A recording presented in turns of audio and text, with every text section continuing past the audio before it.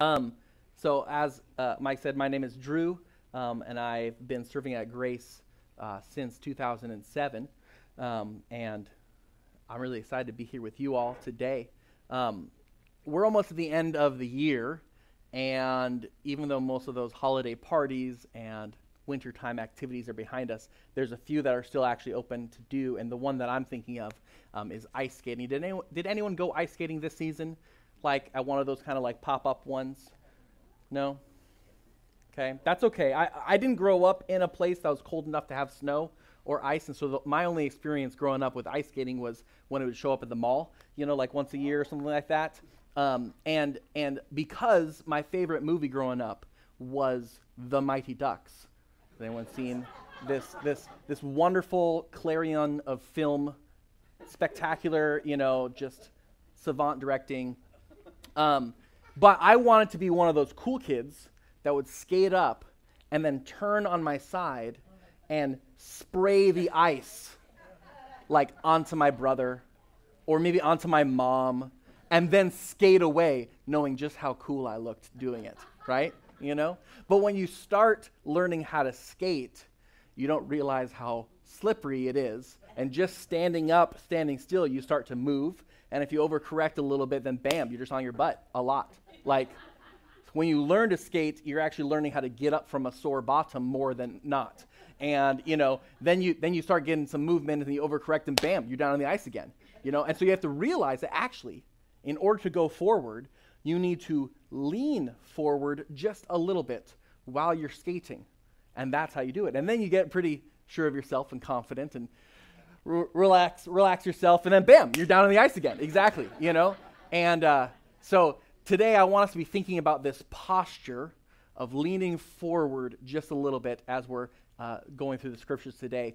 Grace Church has been going through Luke's gospel account of the Christmas story this whole month, and so we're going to continue there with a story that picks up right after Jesus was born. And so if you have your Bibles handy, you can open up to Luke chapter 2. If you don't have a Bible handy, it'll be on the screen as well.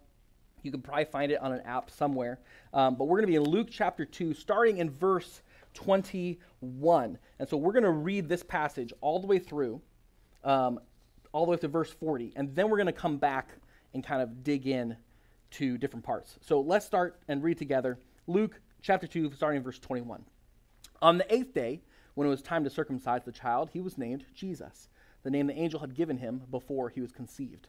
And when the time came for purification rites required by the law of Moses, Joseph and Mary took him to Jerusalem to present him to the Lord. As it is written in the law of the Lord, every firstborn male is to be consecrated to the Lord, and to offer a sacrifice in keeping with what is said in the law of the Lord, a pair of doves or 2 young pigeons.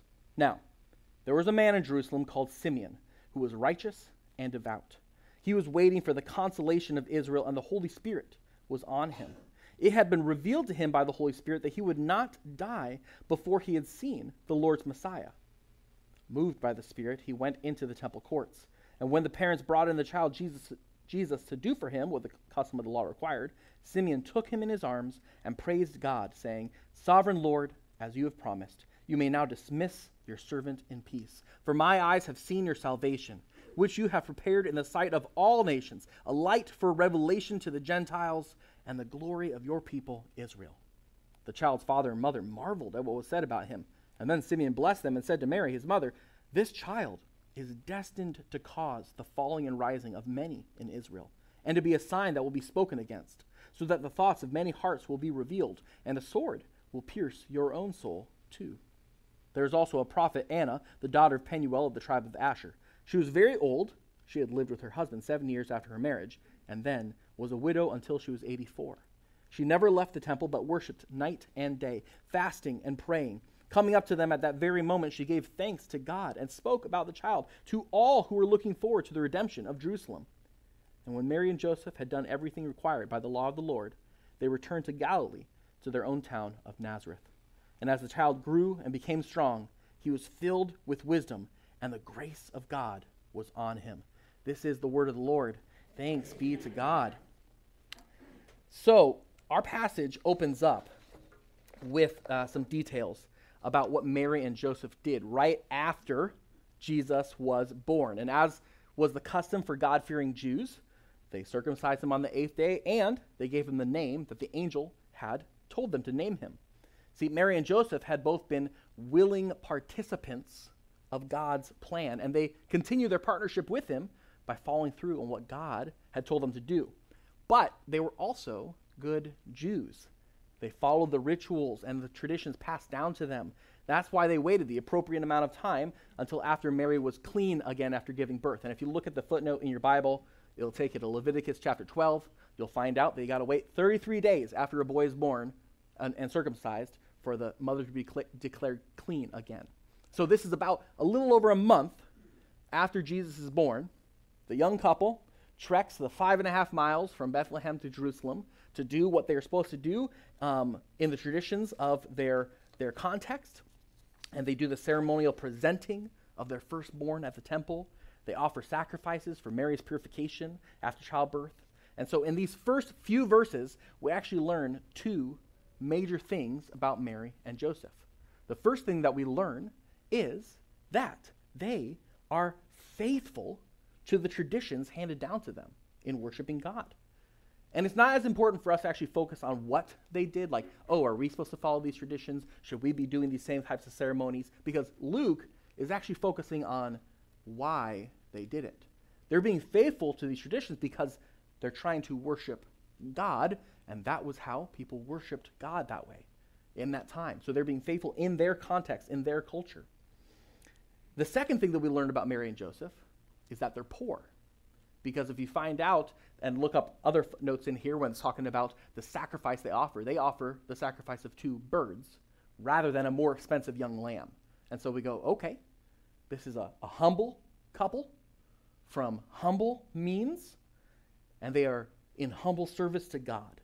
And then we get introduced to the next character of our story, Simeon. Now, Simeon is described as righteous and devout, or you could translate that as upright and God-fearing. Now, his reputation is of someone who is expectantly waiting for God's rescue of Israel. He's expectantly waiting for the consolation of Israel, the comfort, the rescue. And Luke is focusing not on his credentials, but on his character, focusing on the Holy Spirit's guidance of Simeon, because we hear that the Holy Spirit had revealed to Simeon something incredible, that he would see the Messiah. And then we actually see that day, the Holy Spirit guides Simeon to the temple to meet this young couple. And this is cool to me because it actually kind of shows how God orchestrated and choreographed this whole thing, right? Like God is working through the Jewish traditions and rituals to guide Mary and Joseph to be there at that time. And then he's working directly through his spirit with Simeon to make sure that he arrives at the exact same time, because God made this meeting happen. But the cool thing is, that wouldn't work without willing participants. And it's so amazing to me that God treats us humans with such dignity, that he actively works in our world, but he works with partners and willing partnership of humans to work out his plans. And so then they meet, and Simeon takes the baby in his arms and praises God with this beautiful poetic song that recounts how God has promised him that he would see the Lord's Messiah in his lifetime. And then the thing that Simeon had been waiting for, this consolation, this comfort of Israel, this longing thing that he's been longing for his whole life, has finally come, and now he feels he can depart in peace. And this thing that he's been hungering for, it says it in verse 30 through 32. We could read it again. It says, it's the salvation that the Lord has promised. Salvation prepared in the sight of all nations, a light of revelation to the Gentiles, and the glory of your people, Israel. Simeon's been waiting for God's comfort, his rescue of Israel. But this isn't the type of rescue that some people would have expected, right? Like a baby? That's what's going to rescue us from the Roman centurions and those taxes? That is not what I expected.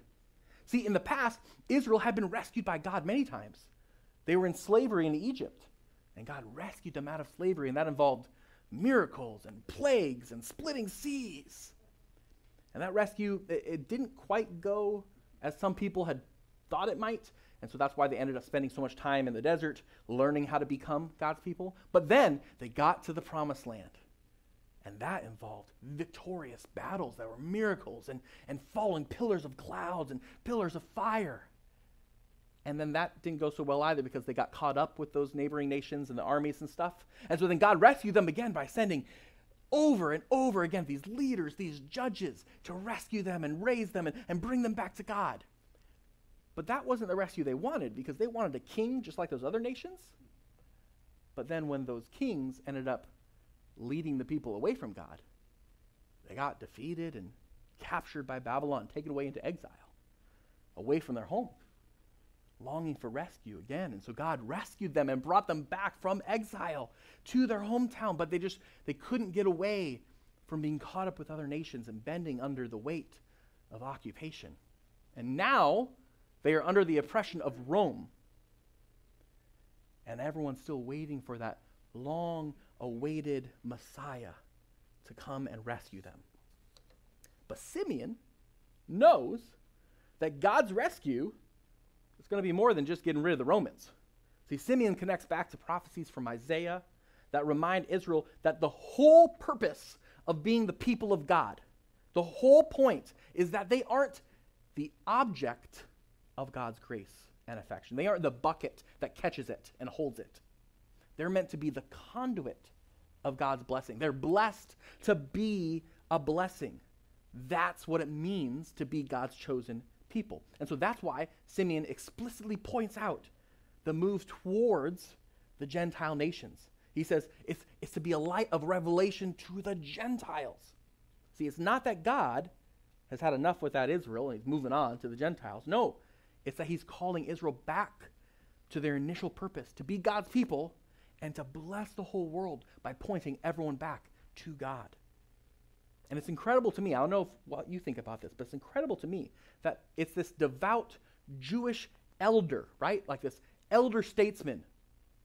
He's the one in the story that is proclaiming at the beginning of Jesus' life to everyone that can hear that the whole aim of God's Messiah is to offer salvation to everyone.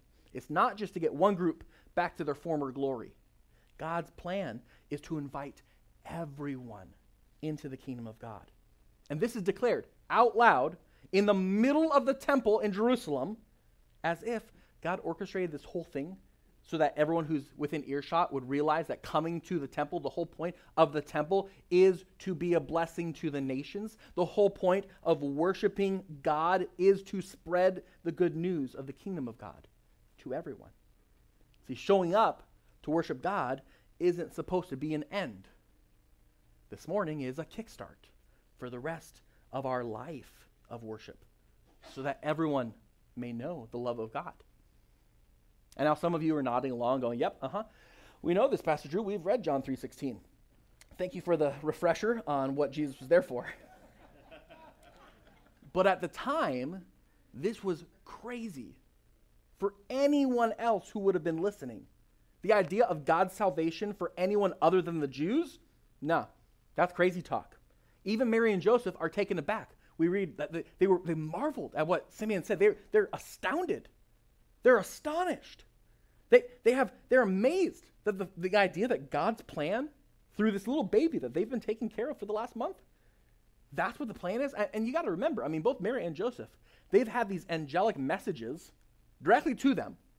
And they had these smelly shepherds show up the night that Jesus was born and confirm to them what some other angels had told them, confirming what they had heard. And now, here's this guy in the temple saying all this stuff, and they're going, oh, wait, seriously? This is serious. We didn't just imagine all that. Oh, okay, this is crazy. The declaration of just how far-reaching God's salvation is, it just confounds them. And as if Simeon knew how controversial this is, right? He immediately turns to Mary and Joseph and declares that Jesus will indeed cause controversy. He'll be spoken against. He'll cause upheaval. He's going to reveal the true thoughts and motivations of those around him, unveiling and exposing everyone in his light.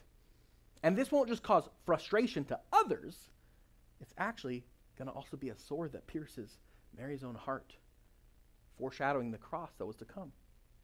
But before Mary and Joseph can fully reflect on what Simeon has just said to them, another character enters our story, the prophet Anna, who had devoted her life to worshiping God after becoming a widow. And Luke gives us these details about Simeon and Anna because he's helping us understand how reliable these faithful people were. What they declare about Jesus is to be taken seriously. See, so far in Jesus' short life, we've heard from angels, we've heard from shepherds, we've heard now from reliable Jewish elders. This is the plan that God is bringing to bear through Jesus. And then Anna probably becomes the first ever Christian corner preacher because she goes and says to everyone who would listen about God's plan of redemption through his Messiah.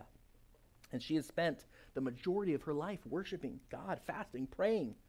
And now that she's seen his Messiah, she's not done. She's not retired. No. She responds by going and spreading the good news that she has witnessed. Sorry to burst your bubble about retirement. But the thing I actually want to focus on is just the depiction of faithfulness in the story, right? Like it's a beautiful example of faithfulness. Mary and Joseph are faithful partners with God's plan. They're faithful to follow the traditions and the rituals and cultures of their time. Simeon, he's been faithfully waiting on God to bring rescue, even in the face of how everything around him seems to be getting worse and worse. Because in Simeon's time, when Jesus was born, there's many Jews who were waiting for God's rescue. And many of them got fed up with waiting. They thought they were waiting too long, and they decided to side with the strength of Rome. And others who got fed up with waiting decided to take matters into their own hands and to organize uprisings in rebellion against Rome. But Simeon and Anna wait in faith. And their waiting is rewarded because they are the ones who get to receive the presented Messiah at the temple. I mean, do you realize that there's no high priests that receive Jesus? There's no temple officials, right? It is just Simeon and Anna, these two normal, faithful followers of God. They're not official, but they embody sincere faith. And that's the sort of thing that God looks to highlight. See, faithfulness is all over our story today. And our passage ends with a short description of the fact that Mary and Joseph, when they faithfully finish everything required by the law of the Lord, they return to Nazareth. And the child, whom this passage revolves completely around, even though he doesn't do anything in this story, but everything is about the child, is said to grow in wisdom and maturity and strength and grace. Has the same grace that God bestowed on all the other faithful partners in our story so far. And so as we reflect on this passage, I want to focus on waiting in faith. This past year and a half has involved a lot of waiting, hasn't it? A lot more than I've ever remembered. And I'm sure we could poll the room. We could get a whole bunch of different examples of things that we're waiting for. You know, some people are waiting for things to get back to normal, right? Some people are just waiting for a certain level of safety. Others are waiting for everyone to just wake up and move on. Come on. This is life now. And others are just sick of waiting. What is it that you find yourself waiting for in this season? Or maybe a better way to put it would be, what are you hoping for? What are you longing for? Some people I've talked to are hoping and longing for a return to greatness, right? Like they look back and they remember a time when they felt that life was better. The community was better. The church was bigger. The neighborhood was friendlier. I remember those days. And they relate a lot with the Jews who just wanted God to just get rid of those oppressive rulers over us so we can have the freedom to be in charge of our own lives again. They understand that feeling. Other people I've talked to are hoping and longing for a return to normal, right? They're just worn down by all the change, all the uncertainty. They miss friends that they haven't seen in a long time. They miss the life that they were leading. I mean, sure, parts of life weren't all that great. I mean, some parts of life weren't all that good, but they definitely didn't feel like they were flourishing in every area of life that God wanted them to. But it was normal. It's what we're used to. Can we just get back to that? Please. Now, as I've been personally reflecting on this, I've been asking myself if I'm waiting, if I'm hoping or longing for my life to get better, Or am I longing for God's kingdom to expand more in my life? And if I'm honest, I spend a lot of time longing for things to get back to normal because it's what I'm comfortable with. It's what I like. I've been wanting God to rescue us from this time of uncertainty. Rescue us from the ups and the downs and the steps back for every step forward. But how do we respond when the rescue is different than we expected? See, the Jews were hoping for rescue from the biggest danger to their life, the Romans, right? But God came as Jesus to rescue them from the actual danger to life, death itself. The rescuer that God sent had a different plan than everyone had thought. See, we see it over and over again in how people responded to Jesus, how his own disciples didn't even quite get it. And I see it over and over again in my own life, how I resist where God is leading because I'd rather push for a story that makes me the hero, or at least helps me have my happy ending with my comfortable life. But what about when the rescue that we're longing for is different than we expected? We want God to reform our church. We want God to transform our community. And so far, we've gotten Zoom Bible studies, driveway cocktail hour. We gather with less people than we used to. Is this part of God's plan? Is he reforming us? Is he working through this? Or is he distant? See, I don't know about you, but sometimes I'm sick of waiting. And sometimes I'm not sure if I trust that God is working through all this. But that's not the kind of waiting that Simeon and Anna did. They waited in faith. They put their trust in God, even if it meant that the rescue was different than they had expected. So how do we wait in faith? What does faithfulness even look like for us today? There's a bumper sticker saying that it's not new, but I've heard it more in the last probably year and a half than I've ever heard it before. I wonder if you've heard this bumper sticker saying before. Faith over fear.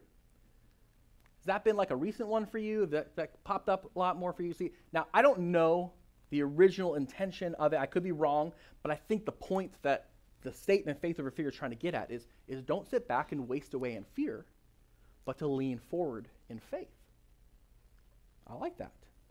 But recently it seems like that phrase gets thrown around in a spirit of defiance, right? Rather than a call to return to faith in God, it sounds more like a retort that's tossed over someone's shoulder as they walk by and go on with whatever they were doing before. It sounds a whole lot more like the Jews who got fed up with waiting and decided to take matters into their own hands. And don't misunderstand me, okay, really. I'm not trying to throw anyone under the bus here. I mean, we have to remember one of Jesus' own disciples was a zealot, one of the insurgent uprisers who got called to be Jesus' disciple along with the guy who was in Rome's pocket, okay? Like, nothing disqualifies you from being called to join Jesus and follow him, okay? That's not what I'm saying. But if faith isn't just a retort, then what is it? What does faithfulness in God look like? I mean, do we simply commit ourselves to just sit and pray? Does waiting in faith just look like waiting around? I don't think so. I don't think that faithfully waiting on the Lord is passive. It's not wistful. It's not nostalgic. Faithfulness is leaning forward, not sitting back. But it's not just activity for the sake of activity. Faithfulness that leans forward into God, it requires a different posture. And so I want to offer you just 3 things that I think would be helpful as we think about this. Faithfully waiting on the Lord is, first, expectant. We are expectant that God is at work, that he'll continue to bring about his plans for our good because we're able to look back at how he's acted in the past. So waiting in faith is expectant and trusting in God's future work because He's proven himself to be faithful in the past. We've seen how he's acted in the past. We know the stories from the Bible of his faithful action. We have our own stories of how God has worked in our life or in the lives of others around us. So we expect him to continue to act on behalf of the least. We expect him to continue to call everyone to him. We expect him to continue to serve in sacrificial love because of how he has demonstrated himself to act in the past. See, waiting in faith isn't sitting back. It's leaning forward expectantly. But second, waiting in faith is also attentive. It isn't passive, waiting for someone to come tap us on the shoulder. Waiting in faith involves attentively looking for where God is at work. Praying continually, growing our ability to listen to God's voice. It involves watching for clues of God's heart, listening for opportunities to join God in his work, getting up and following where God is leading in the situations around us. Simeon and Anna would not have been part of our story if they weren't attentively looking for where God was calling them. See, waiting in faith is expectant of God's future work, it's attentive to God's current action, and it's committed. Waiting in faith involves staying committed to God, not losing interest, not falling asleep, not just, sitting this one out. Because we're staying convinced that God has a good plan, because he's a good father. We're committed because we're still convinced that Jesus is the Savior we need. He is the perfect king to follow. He is the one to give our allegiance to. So we stay committed to him. See, faithfulness to God, even in a time of waiting, involves leaning forward into God, not sitting back. And so, as we reflect on this current period of waiting that we find ourselves in, as we look forward to a new year, I want to ask you a question. Do you feel like you are growing forward right now? Or is a closer description that you're waiting and withering? God created us for partnership with him. The very core of our being yearns to partner in obedience with God's work of restoration in the world. See, we weren't created to be passive. We aren't meant to sit back and be taken care of as if we're being babysat. We find our greatest purpose, our greatest potential when we join God in his mission of reconciliation. When we are working to heal what's wounded, to make whole what's broken. That's when we come alive. I don't know, does that make you sit forward? Does that speak to you? Is that something that you want to recommit to this year? See, Pastor Joel and Pastor Chris have been committed to this. They've been attempting to lead us out of different experiments of following God's promptings. See, they led that prayer class that was hosted here for a couple weeks. It's helping us all learn how to become more attentive to God's voice. There's rumors that might be offered again in the near future, so, if that interests you. But they've also been showing us ways to lean forward and stay expectant of what God is doing in this season.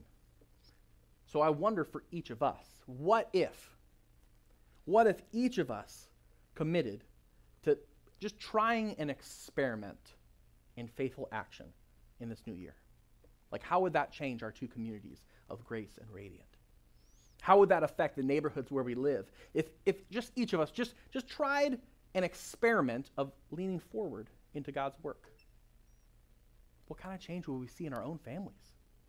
See, the incredible thing about such a creative God is that he made each of us so uniquely that he's able to create redemption and healing through each of us in so many different ways. And so we don't all have to pick the same experiment, right? But what if we just chose an experiment to try? What if we just committed, to 30 days of daily prayer, right? It could be on the way to work instead of listening to talk radio. Or it could be walking around your neighborhood each night. What if you prayed to God and asked for wisdom each day? What if that's your experiment? How would that transform you? Or what if you tried an experiment where you just pick one of the Gospels, like Luke or, Mark or something like that, and you committed to try and do the things that Jesus does. Right? Like just start reading and read until you find Jesus doing something and then stop. And then ask God, God, how could I